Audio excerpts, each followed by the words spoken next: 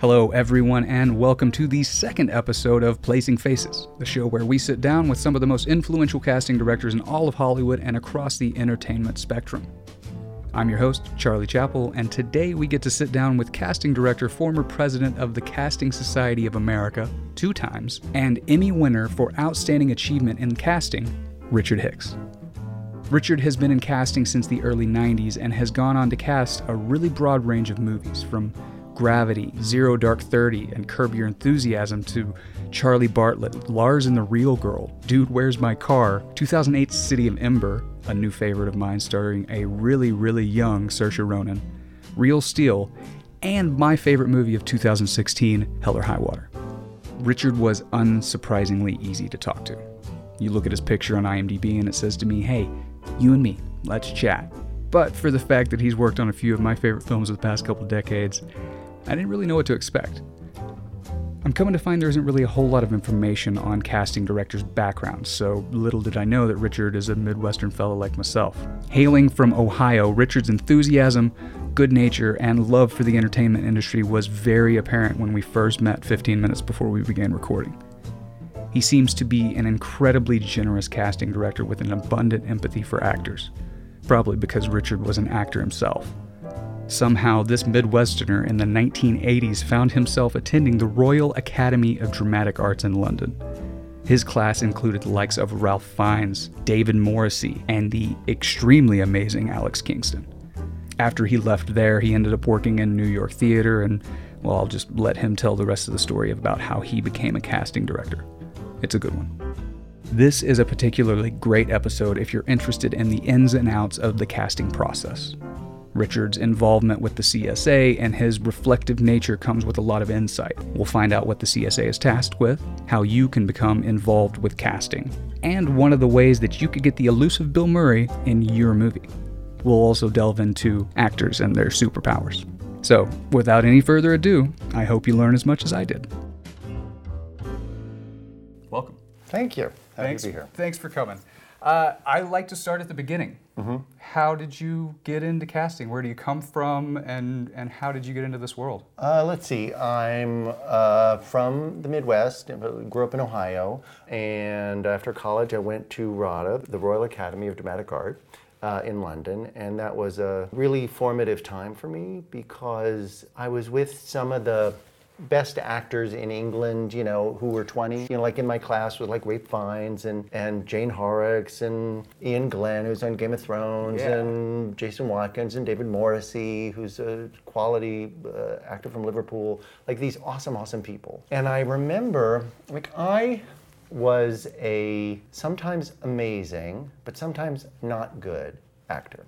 Because I was in my head, and that became clear when I was at drama school because like, I remember doing a play with Jane, and she did this scene, and I was on stage with her, and it took me out of it, and afterwards I said, well, how did you do that? And she was like, I don't know, I just thought of my mom. And I was like, you mean you didn't have to do research or da-da-da-da-da? You know, when you're in the scene going, wow, you're really good. Yes, exactly. So anyway, after drama school, I came back to the States and was a theater actor, mostly regional theater like the Guthrie, and then I was living in New York and doing real plays quick and before musicals. we go into that, how does a kid from the Midwest and Ohio end up at RADA? Because that's a huge, like, that's where they teach actors how to act good. How to act real good. Well, you know, there are a bunch of awesome drama schools that you could go to in the States. And I think after college, I went for acting, but I knew I didn't really know what I was doing. And I'd heard about it. You know, with any of those drama schools, you apply, you send in an application, and usually there's an audition process, and you audition, and they either take you or they don't. It was one of the best auditions I ever gave was luckily at the RADA audition, because I auditioned for Juilliard and I auditioned for Lambda and a couple others, and didn't get any interest in any of those, but I got a scholarship, and so. You know, I'm from Ohio. This is a beautiful thing to end up, you know, right where there. Where theater started. Where theater started, and you know, in a town where people really give a shit about theater. Yeah, that's right. Which That's is, right. It's part of the cultural Yeah. conversation, which is true in New York, but hardly true most other places. Absolutely. So after RADA, I worked as an actor and auditioned.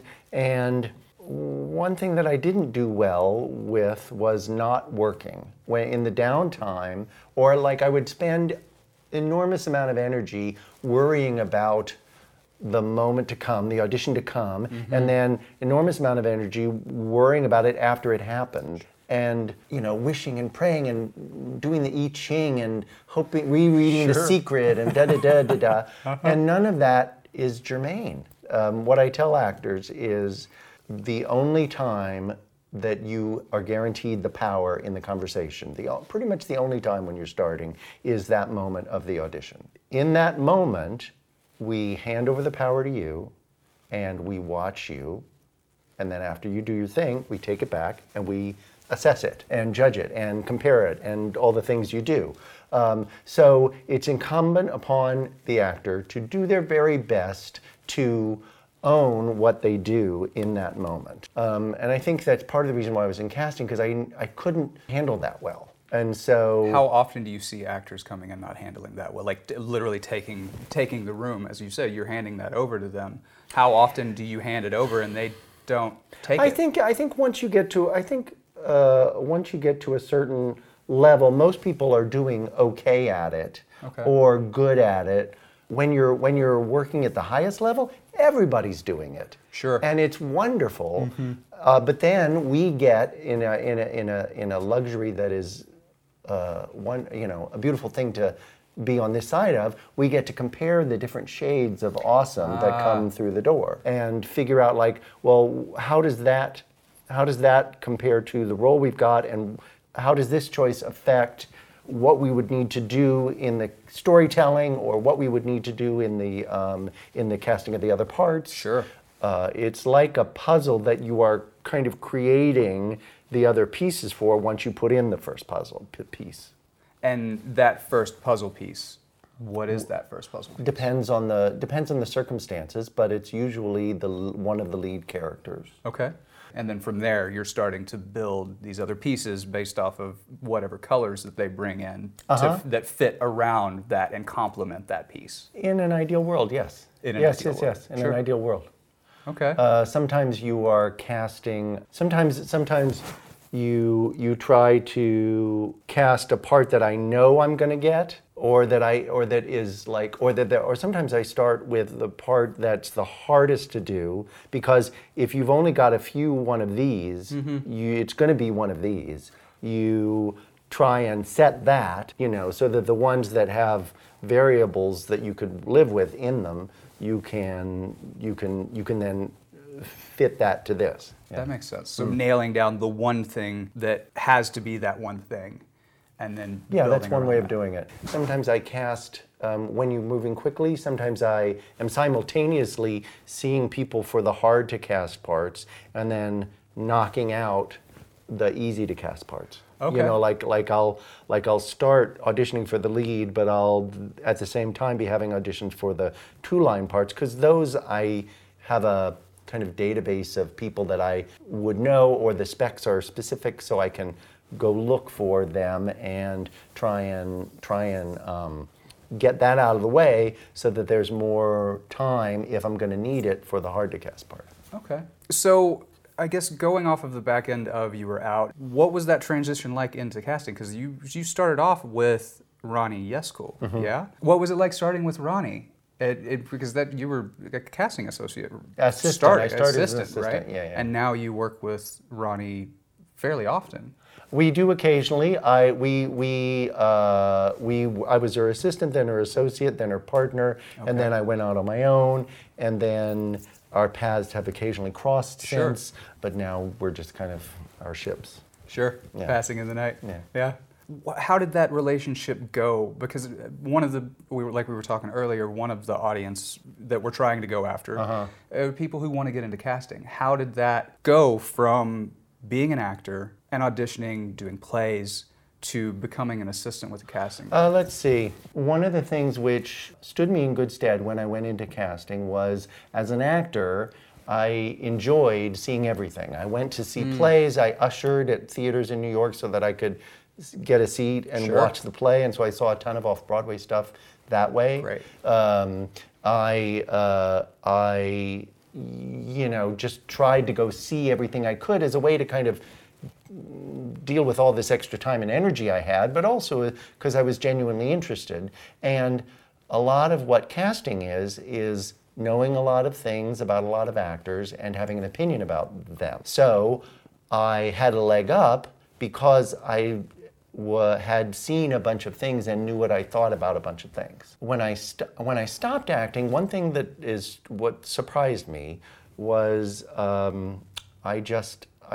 was 30 and I didn't know what to do, but I knew that this wasn't it anymore, even though it was the only thing that I loved in the whole world, and I just stopped.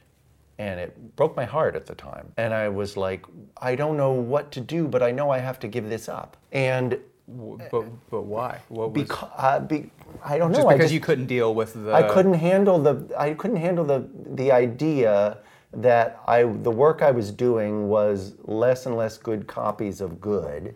So there I was doing kind of a similar play in a smaller venue in a bad copy of what I'd done before. And I think one thing that quality actors can do is they find what's true about what they're doing and give it relevance in their current life. Okay. You know what I mean? Like at their will, they can look at a script and find out why it means something to them and express that. What I did before was like, oh yeah, that really worked before, so I'm going to go back and have that feeling again, which is only a copy of the real feeling. It's manufacturing. Yeah. And so like so I didn't get the job because I was giving a manufactured performance instead of an authentic one. Do you have any recommendations on finding people to work with? Finding somebody? Let's see, yes. Yeah. If you are interested in casting, the Casting Society of America has a website where you can go online and you can sign up to receive emails so that when a CSA member is looking for a casting assistant, you receive a blast, and then you can send in your resume and conceivably get a gig. Sure. What sort of things would casting directors be looking for on that resume or from previous experience in casting, maybe interning? Often it's agency experience. Okay. Often it's like, how would I say it? Like I try to hire people who've worked in casting before, but everybody has to start somewhere, and it's often people who you can kind of, like, somebody's been a dramaturg at a theater company. Somebody got a job that way with us. Often in your cover letter, you can say, I have no experience casting, but I have this experience, which I believe to be relevant. And a well-written, passionate, like one time we hired a kid from Australia because he talked about he'd seen everything that we'd done, and he'd seen he had a encyclopedic knowledge of the movies that year, and and we're like, okay, because like a lot of it is the willing, is the passion for it. Absolutely. There's logistical things you need to be able to do. You need to type. You need to, it helps. You need to type, and you need to be able to be chill under a busy situation. You need to be speedy. You need to have. It helps to have a video experience, because most of film and TV auditions are on video. So editing it, uploading it, downloading it, pulling it from sites, all of that kind of stuff are helpful skills for a modern casting assistant. Okay, great. So you've talked a little bit about the CSA. You were the president of CSA. I don't really know, and a lot of people probably don't either. What is the CSA, and what is the purpose of the CSA? The CSA, the Casting Society of America, is the professional association started in the early 80s, I think, to kind of stand up for casting and as a way for its members to provide support for each other and help each other. Back in the day, as that beautiful documentary Casting By showed, casting directors were kind of like little lone lights out there, with their individual ways of working and no real support as a community. And CSA's mission is to help support the work of the casting director and to advocate for casting's impact in the creative process. Okay. So with that, how did you become affiliated, and how did you eventually become president of CSA twice? Let's see. To become affiliated with CSA, you have to be working in casting either as an associate or as a casting director for a certain length of time. I feel like it's 2 years of credits or something like that. Okay. And then you're working, and then after a while, you apply to join, and if you have the requisite amount of credits, then you're admitted. So it's not like the union? No, it's a separate thing. But it's completely separate. Yes, it's a separate thing. The union is there to deal with only film and television and only the kind of working conditions and health and pension benefits that accrue with working in film and television. For the longest time, we didn't have that, and I was part of the committee which founded the union in film and television. Oh, that's great. So is it a separate union, or is it one of the unions that's kind of tied together with a couple? We are part of the Teamsters. Oh, okay. 399 in LA and 118, I think, in New York. The Teamsters were the only union willing to take us on at the time, and so we're with them. Huh. Why was that the case? Why? I think it was because Hollywood as a corporation didn't want us to unionize because that cost them money. Sure, and of course. At the end of the day, it's all about money. It is, yeah. Or that part of it is all about money. Yeah. And they didn't, and we, I think, learned as a community too, kind of as a defense against being snubbed, as a creative craft. We thought we were fancy, and and it was a mystical process, and which there was a moment where we might have gone with IATSE, but that match didn't happen, partly out of our own kind of not wanting to join. Okay, I guess. Sure. And more fool us, because at the end of the day, we're doing a combination between art and craft. Absolutely. And it's a beautiful thing to have how many years? 12 years maybe of health and pension benefits for the work that we've been doing. Okay. Would that it had started earlier, but it had to start somewhere, and the casting directors and associates now will have a retirement. From the get-go. That's great. Yeah, from the get-go. That's great. Fantastic. Yeah, it's good. So now I kind of want to go into some of the movies that you've done. Okay. I have to start with Hell or High Water. That was my favorite movie of 2016. Thank you. It was amazing. I love working on it. Such a great movie, and David Mackenzie he's the real deal, that guy. Phenomenal. Yeah. I actually got a chance to watch that movie at the Cinerama Dome with Mackenzie, and Chris Pine was there, and Jeff Bridges, the whole cast. Nice. Ben Foster, who is a god in my book. That guy can act his ass off. Yeah. And Gil Birmingham, who was there too, and he was quietly spoken, but he was really, really good in that movie. Yeah, we like. I have to ask the softball question first. Okay. How did you end up with that cast, and how did this project come to you? It came to me in a pinch. Like, they had just lost Brad Pitt, and Chris Pine had said, "Yes, I'll play that part." So Brad Pitt was originally supposed to play. And they lost Brad Pitt, but gained Chris Pine. But Chris Pine had to do it before Star Trek, one of the Star Trek movies, and so it was like, go. Because it was a quick turnaround. Yes, it was. Because they did a Q&A afterwards, and that was like, they shot that in like 20 days or something, which is insane. Yeah, it was. But like David really knows his stuff. He does. So it was like, go.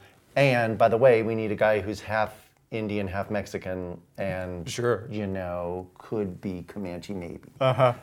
Sure. And That can hang on with Jeff that can Bridges. hold it exactly. Yeah. Exactly. And so I went into the meeting with David with some pictures of Native American actors, and Gil was one of them, and we got to I got to audition it was a beautiful part, so everybody was up for auditioning, and because it was a beautiful script, it was so much fun to kind of work with the actor because what I often do is I often see the actor first and direct them before they see the director, so that version will be the best version that it can be. Then the best of those go to the director, who then decides if he or she wants to see anybody in person or hire them off of the tape or whatever.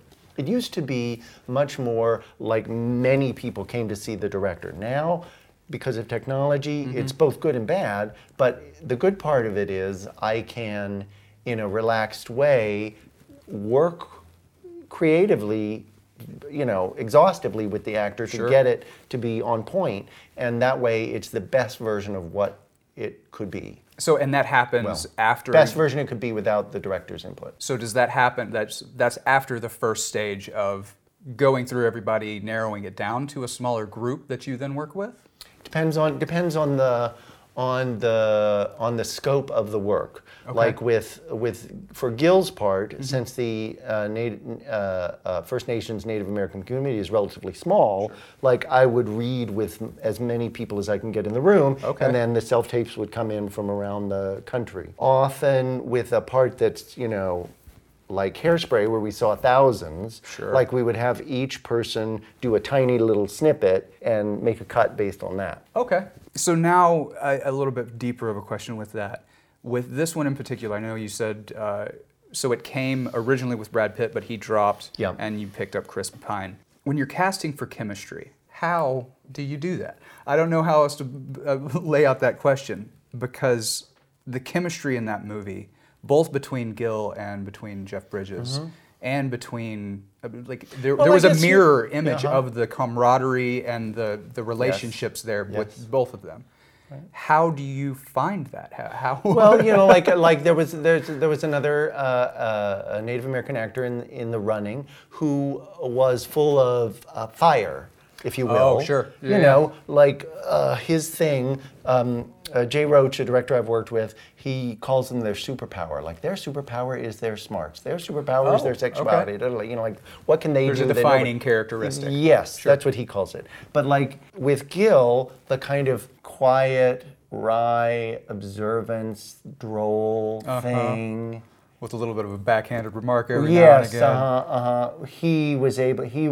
He did in a way that helped him win the part. Okay. So when you're casting for chemistry, sometimes you can do a chemistry read. Often with movies, they match people up and do a mix and match session of a couple of contenders. I forget. Maybe Gil met Jeff, but I don't think so. Okay. I don't remember for sure. So that chemistry was between them then. If they didn't meet, that was manufactured, manufactured might be the wrong word, but created on set and it was built created between the two of them. Right, but as the casting director, you can observe Gil's quietness, and you can read the script and see the kind of interplay, the kind of guy way of insulting each other means I like you, and you can feel that in the script, and that's a leap that you become willing to make over another choice, which this guy who was awesome but full of fire, like that fire would have no place to go in that conversation. Knowing how that'll play off of Jeff Bridges. Yeah. So you never know for sure, but over the course of your career, you build up a database of how you feel about things. Sure. So like you are willing, that becomes a match that you are able to advocate for and figure out words how to advocate for. Okay. Yeah. Right. That makes a lot of sense. Well, I want to go into Next, another movie that maybe not a lot of people have seen. I hadn't seen it until I started researching you. Okay. Temple Grandin. Uh-huh. Holy shit. Yep. Pardon my French, everyone, but You're allowed to speak French. wow. It was good, huh? She was. Wasn't she awesome? How did you find Claire Danes for this role? Because She was offered the part. We didn't Okay. have auditions. I did that one with David Rubin, my then casting partner. Here is one of the things we talked about in that conversation. Mm-hmm. Claire is an extraordinary actress who doesn't quite fit in the Hollywood paradigm. When the part calls for an extraordinarily intelligent performance, I think that's when she's at her best. Okay. And Temple Grandin, to balance the autism of the character with the gifts of the scientist of the character, if you will. Sure. Her innate intelligence, I think, kind of is something that she's able to access that makes it extraordinary. Sure. So that's her superpower. Kind her of. superpower, yeah. To quote Jay Roach. Sure. I mean, I couldn't get over that movie. I watched it and it set with me. Oh, nice. Because I grew up on a cattle farm, so yeah. I had heard about Temple a long time ago. Did you ever put yourself in one of those? I never did. We things? had one on. What are they called? She called it her squeeze machine. Yeah, I don't yeah. know if we ever had You term didn't know for which it. It one? was just it was the thing Right. and locks the cow into Yep. place so you can inoculate them or whatever you've got to do. How is it that you go about? And this is for this movie and for Please Stand By. Mm-hmm. How is it that you go about casting somebody who's autistic or casting a character who's autistic? I think you rely on their skill as an actor Okay. often. Because you said that one was offered to Mm-hmm. Claire. How, if you're offering that to somebody, you have to already Believe. pretty much believe that they're capable of coming in and knocking that out. I'm not sure with the other one with Please Stand By, was that put to Dakota Fanning? She was attached before I got was. it, I think. Okay. But similarly, somebody offered it to her. Okay, sure, because she's Because- another one who could knock it out of the Yeah, park. no, she's really great. What's your question about it, though? The question is, I guess it's a two-parter. The idea of casting somebody with autism can probably be a little bit frightening for somebody who's either new into casting or just because it is one of those Well, that's subject interesting. matters. I mean, like I would say one way to describe autism is there is a disconnect between the outer and the inner. And so you look for somebody with a vivid mental life Okay. that you can who's a you know a quality nuanced performer who you can take the leap that they will understand the specifics of autism well enough to live in their head while they're not able to live in the tactile world. So you go for this smart one. It's fascinating just to see because you look at Claire Danes in Homeland, you look at her in Romeo and Juliet for me when I was growing Yeah, up, like totally. oh my God. Yeah, David Cassett. And then in Temple Grandin, she becomes Temple Grandin. The voice she nails, the way she moves her body when she's writhing on the bed.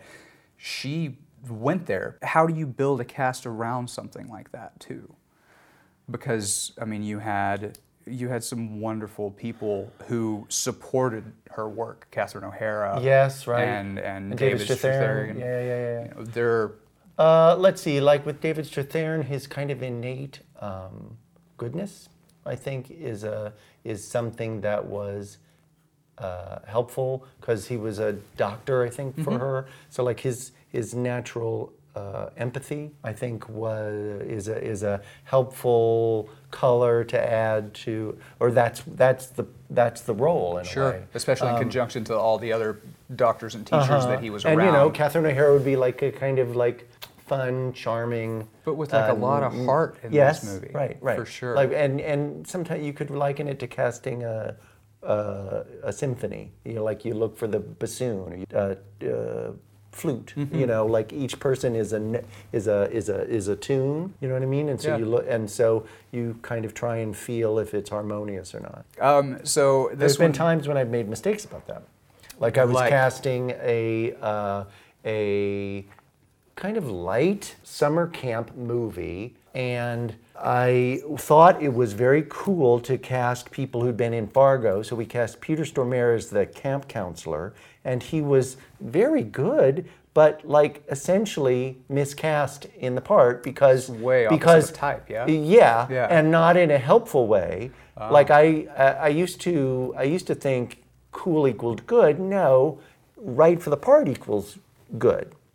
Okay. You know what I mean? Yeah. So similarly, like the way I like to work is not kind of chase the tail of marketability and chasing the tail of expectation. You try and make it the very best thing it could be, because when it's awesome, that's when people will see it. One thing I tell actors is it looks like the power is in the edifice of Hollywood, because they have expensive suits and they have nice theaters and they send memos and they do all these very important feeling things. But the only reason all of the edifice of Hollywood exists is because people around the world are willing to pay money to feel empathy with the actors as they creatively pretend. And so the actor essentially has the power. We don't have the power. You do. They do. And so if you are able to find a way to kind of like own what you do and move through the vicissitudes of a career in Hollywood, owning what you do as an actor, as an artist, then you are ahead of the game, because it's a different conversation. Sometimes when I do auditions, I say, that was very good, that was good. That was the audition version of it. Now let's do the documentary version of it. The idea being that the actor's desire to get the part, the need, the want, the hope, it isn't the character's objective. The character doesn't care if you get that job.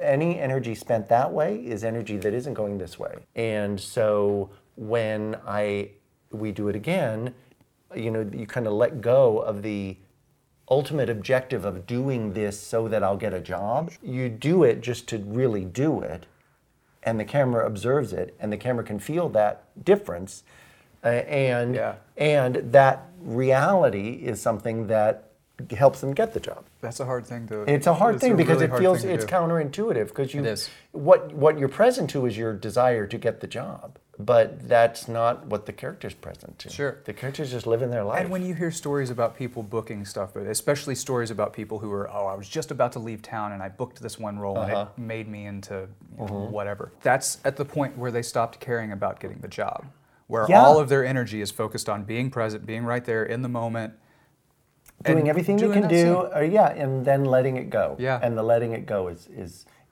a hard thing. It is. You have to do all the work. You have to want it. You have to want it badly enough to really find a way to care deeply about it. You have to do it awesomely, and then you have to let all of that go. And if you don't let it go, it kind of accrues like plaque in your arteries. And so that push and pull is very hard for an actor, because you love it so much and then you have no control over it. You love it so much, you have no control. And so I think it makes actors find a way to deal with that vulnerability. They either become calloused, I don't really want it, I'm not going to really try, blah, blah, blah, blah. Or they go nuts, like maybe if I did this, or maybe if I wore blue, I can bury myself into it. Yeah, maybe if I had my secret socks on, or whatever. It doesn't matter either. No, the only time it matters is when you're listening and responding and being the character, and as awesome as you're going to be. So if you can find a way to really go for it and then really let it go, you're ahead of the game. That's what I like to say to actors. Great.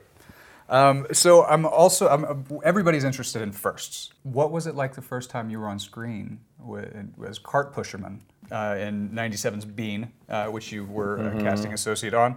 And Christopher Guest, you were which number 4 in A Mighty Wind? Yes, I was. Well, I actually stopped doing that about 15 years ago. Okay. Because I said to myself, it was fun to be asked, and I was a good reader at auditions, and so it's kind of flattering to have them think I'm good enough to be in the movie.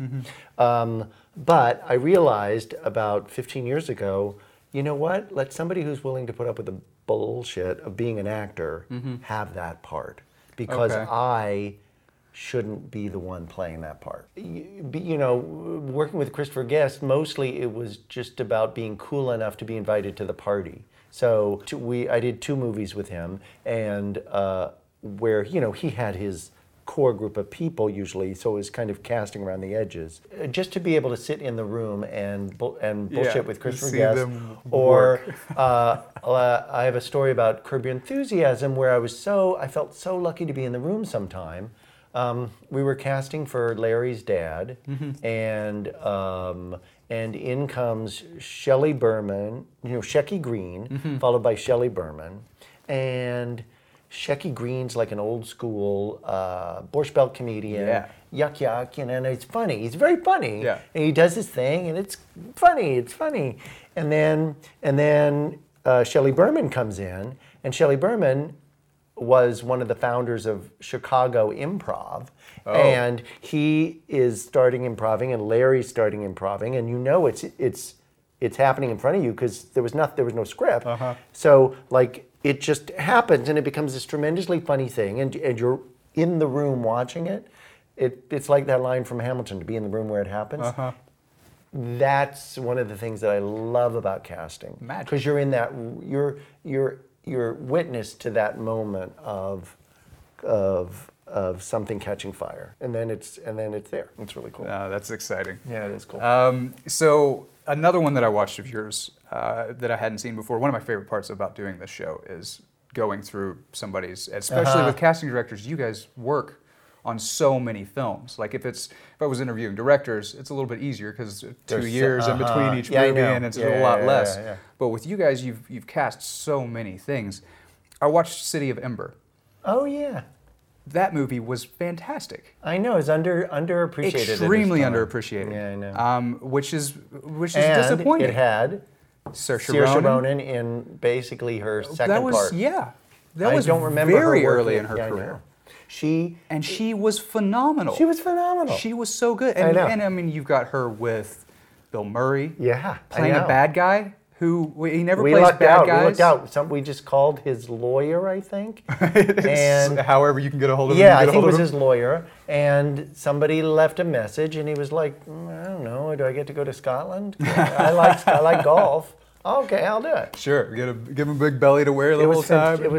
We lucked out. It was a really fun movie, and the thing that stood out to me about that one is it reminded me a lot of like Brazil or those kind of absurdist movies. The characters, they were all very charactery. I don't know how else to describe that. How is it that you go about casting something that's much more, let's say, sharply dressed and over the top? You look for actors who can fill that in a way. I don't know that the process is different. Okay. With each job, one of the things I like about the job is each job has like a prism through which you need to view what you're seeing, or like a filter, so that you know those people don't make it through the filter because they aren't what we need right here. Sure. But the ones who do kind of make it through, so that you end up with the right people. So for that, you'd want people who had probably a comic bent to them, who can do two things at once, who can kind of be big and yet be real enough for you to not just see them being fake. Absolutely. Who had a kind of brio about them, so that you enjoy what they're doing. I don't know. That movie was a lot of fun. Just like I wish there were more Terry Gilliams out there, and it seemed to be kind of in that vein of larger than life. I mean, like maybe I would think there could be more now because the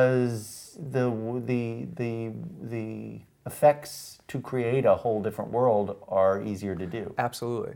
I would like to see more of that. Okay, well, I'll tell somebody. Thank you. I appreciate that.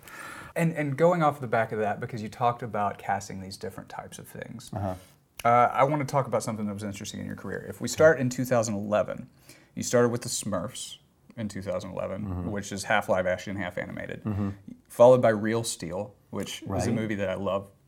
It was a lot of fun. Yeah, it I was. rewatched it again. I had a buddy of mine who has seen that movie probably 40 times. Great. He loved that movie. Great. Then, same year, you followed up with Citizen Gangster, a period piece. Yes. Then, starting off 2007, a short film called The Procession. Then the On the Road adaptation. Then Zero Dark 30, and then Gravity. So, I guess my question here is are there certain genres that you prefer over one another, or do you intentionally go after something that's different than the last, so as not You don't pigeonhole yourself or really- bore yourself? You know, you try and get the work and you see what you get. Sure. You know what I mean? But I do, when I can get the job, I love working on different things. So that, a small little funny movie is as much pleasure as a big action-y thing. There's a minus to that in that you're not the go-to person for one thing. So I may not have as lucrative a career as other people because I'm not the they'll get the big version of of what that is. The big Hollywood comedies. That big tentpole. That big tentpole comedy. There's people who do that more. But as I was, most of those movies you mentioned were with my casting partner, David Rubin, and we had a wonderful working relationship. And then when I went out on my own, again, I was like, and I loved working with him, but when I had to say, what is the center of what I love? Because in this limited time we have, what am I going to do with this time? And the center of what I love are like small human scale dramas and comedies and things about people they don't have to be smart. I mean, stupid funny is great. Sure. But like they're usually... Dude, Where's My Car? Dude, Where's My Car? I mean, come on, bro. That's stupid funny, but it hit me at a time when I was or like, if I perfect. I would love to have cast Workaholics and that kind of thing. Sure. But like the small little things are the things that I like the most. And when you when you dedicate your time and energy to going for what you love, pays dividends because you enjoy it so much. So you're not as annoyed. If I can make a living, I'm fine. Sure. I don't need to it would be wonderful to be super rich and be super fancy, but I think essentially I'm not that person because what I love the most is these small little awesome things. Sure. And you've done And kind of a ton owning up to those. that and not spending time pining for who you are not is something I think you learn as you grow older. So when do you feel like you found that? I with think yourself? I think about that time. Okay. Like because I stopped trying to be everything for everybody, and I think you kind of have it gives you an integrity about who you are. And when you're doing your work in casting, you have an integrity about the conversation. Sure. I was doing a TV pilot where, for the first time, I didn't care if I was liked. I used to be, I want you to love me. I want you to think I'm so fabulous. I want you to think I'm the best and the coolest and blah, blah, blah, blah, blah. That's not essentially the gig. Essentially the gig is to offer your energy and your creativity and your best vision of how you think it could go best. So the movie or TV show will be awesome, that everybody will want to pay to see it. And before then, I would not have I would, not all the time, but like I would shy away from hard conversations because I wanted to be liked. No. Yeah. I'm too old for that. And because of that, there's an efficiency to the communication. Oh, okay. You don't have to take what I'm saying, but here's my genuine opinion. And the authenticity of that registers, I think, so that you hopefully work with people who get what you're putting out, and they can, at the end of the day, it's not my movie to make. I describe casting as you're kind of essentially the place where good things happen, because you contribute everything you can, you work your ass off, and then they go off and they make the movie, or they make the TV show or the play. So you're not in that. You're vital, and then you're not. Essentially, it's their thing to create. So you were there to serve the director and producer vision, and to help the actor feel as expressed as they ever can feel, so that they will hopefully get the job. So I'm kind of like the garden, the boxing ring, whatever metaphor you want to use. I'm the place, I'm the home where the work happens. It's trippy when you go to the rap parties, because like you're like the old girlfriend. Because they're like, oh yeah, that nobody's seen for ages. I used to have an intense relationship with you. I'm having an intense relationship right now, but it's so nice to see you. And for a while I was heartbroken. I was like, what? But like, that's what it is. That's what it is. How do you deal with those aspects of it? Was it just the It's time? It's like what I tell the actors. You have to really love it and then really let it go. Because it's not personal. It's not personal. It's just like people, I think, get myopic about what's in front of them and who's their best friend right now. It's real easy to. And they had a best friend, but like now they have a new best friend. One of my favorite casting experiences in the last 3 years, I forget when it just happened. It's a movie that I hope will be going to festivals soon. It's called OG. It's a movie with Jeffrey Wright in the lead, set in a prison, and we used 5 or 6 professional actors, and then the rest were prisoners in the prison in Indiana. So about 3 years ago, I was having an open casting call in a maximum security prison. And I loved it because it made absolutely clear, like I learned a whole bunch of things from it. One thing is one thing I love about casting is with each thing, it has its own set of requirements and its own idiosyncrasies and its own kind of worldview. And doing that project is not something that I would ever have experienced in my real life.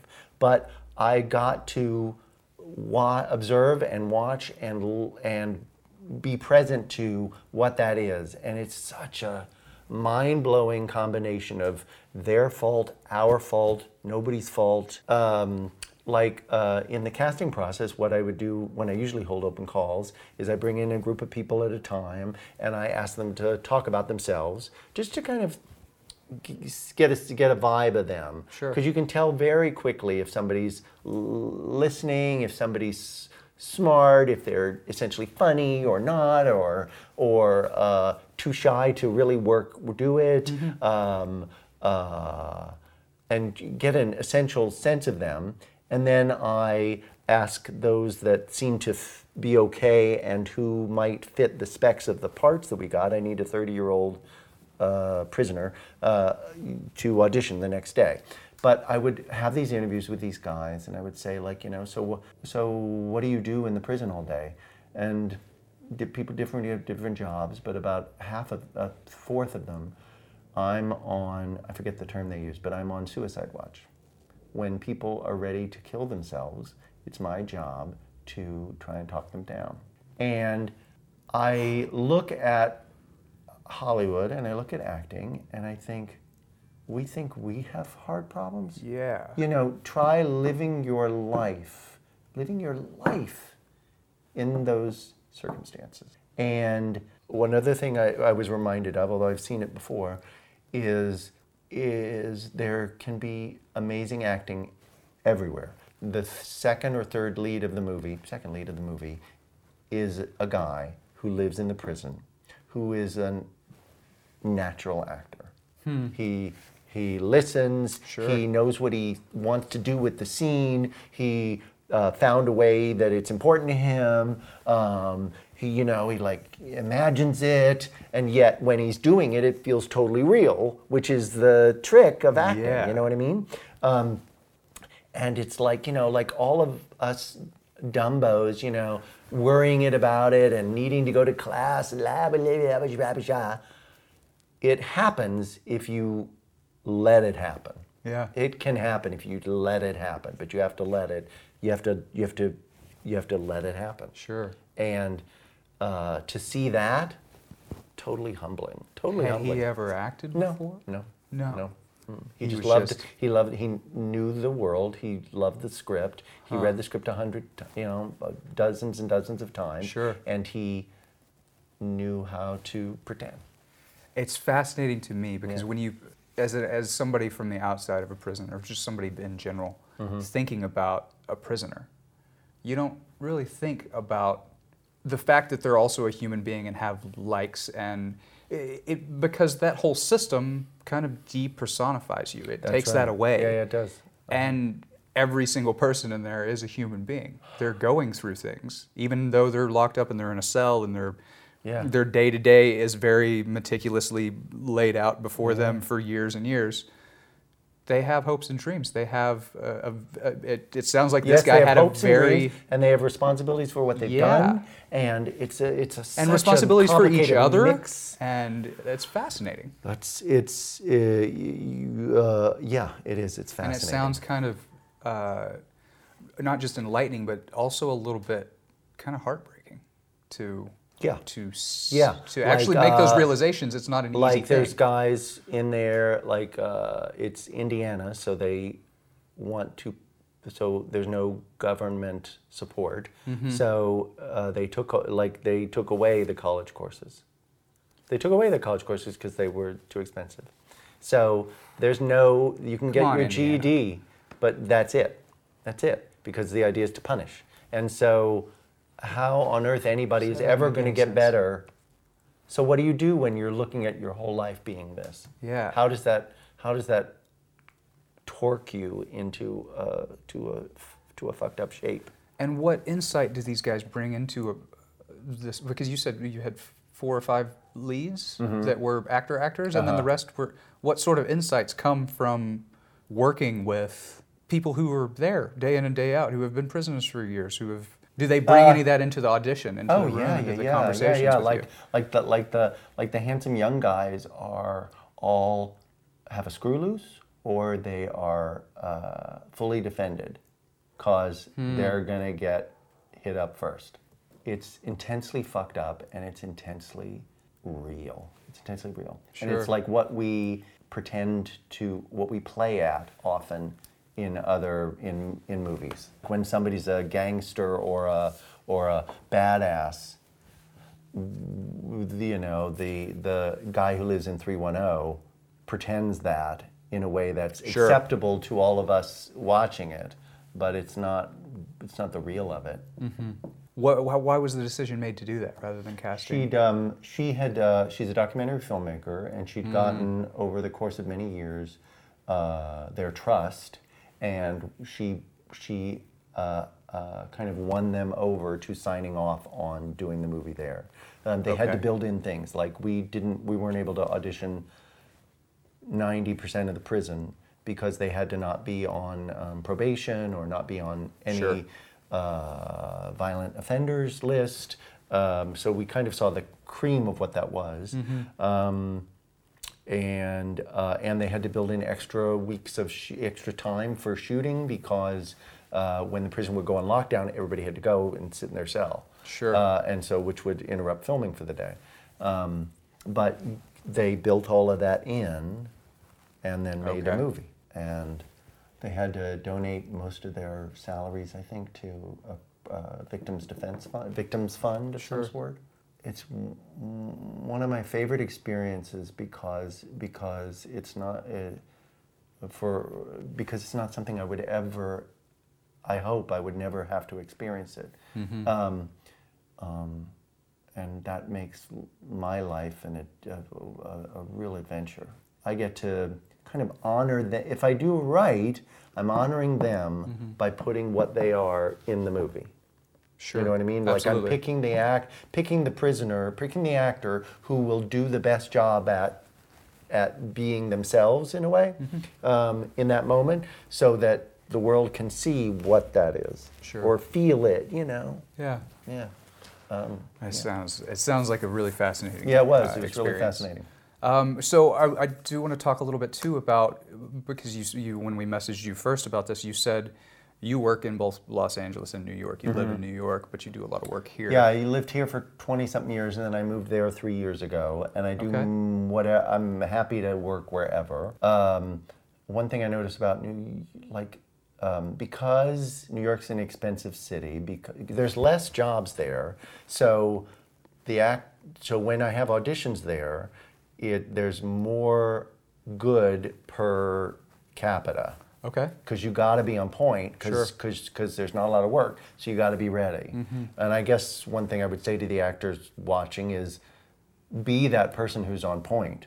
What city you live in, because if you're on point, you're ahead of 60% of the people in LA, and you're ahead of 25% of the people in New York. But like, being on point those are the people who get the jobs, unless it's a luck of their beauty or their particular vibe or their quality as a person. So what is that? What is on point to you? What does that being mean? totally prepared, being understanding why it's important to them, being able to let it all go and really kind of listen and respond, and yet have all of that work having been part of what you're doing. Great advice for actors. Pay attention. Thank you so much for coming in today, Richard. You're very welcome. It's been a blast talking to you, and I hope everybody at home has learned as much as I have. All right. Bye, everyone. Bye. Well, we hope that you have enjoyed this episode of Placing Faces. Don't forget to like, comment, subscribe, love, heart, thumbs up, and share so we can keep making the show. Tune in next week when we chat with Donna Morong, whose work you'll recognize from Gone Baby Gone, 10 Things I Hate About You, The Princess Diaries, and a whole lot more. One of the jobs I had when I was first starting out was I was an agent for a very short time for Ambrosio Mortimer, and they had a client named Sam Jackson. They didn't quite know what to do with this guy, Sam Jackson. And I went to see him in a play in New Jersey, and it was like a snowy day and a snowy night, and we nearly veered off the road and stuff. But I said, you shouldn't drop this guy. He's really good. And of course, he hadn't had any big breaks, but I guess at some point he must have had a relationship with Spike Lee. Spike Lee knew him, and that sort of launched his career. Placing Faces is powered by Collaborator.com, a media production service connecting media professionals to companies, brands, and agencies, allowing you to scale your production based on your needs. Video professionals find work, and companies save money. We'd also like to thank our partners at the Casting Society of America for helping to introduce us to so many of our guests. They also serve as a hub of information about this branch of the film industry. To learn more about the Society and what it takes to get into casting, you can visit their site at castingsociety.com. If you're a casting director and want to be a part of this program, please email us at contact@placingfaces.com. Thank you so much for listening. It is our intention to keep sharing the stories of these casting directors every single week for the foreseeable future. So don't forget to tune in.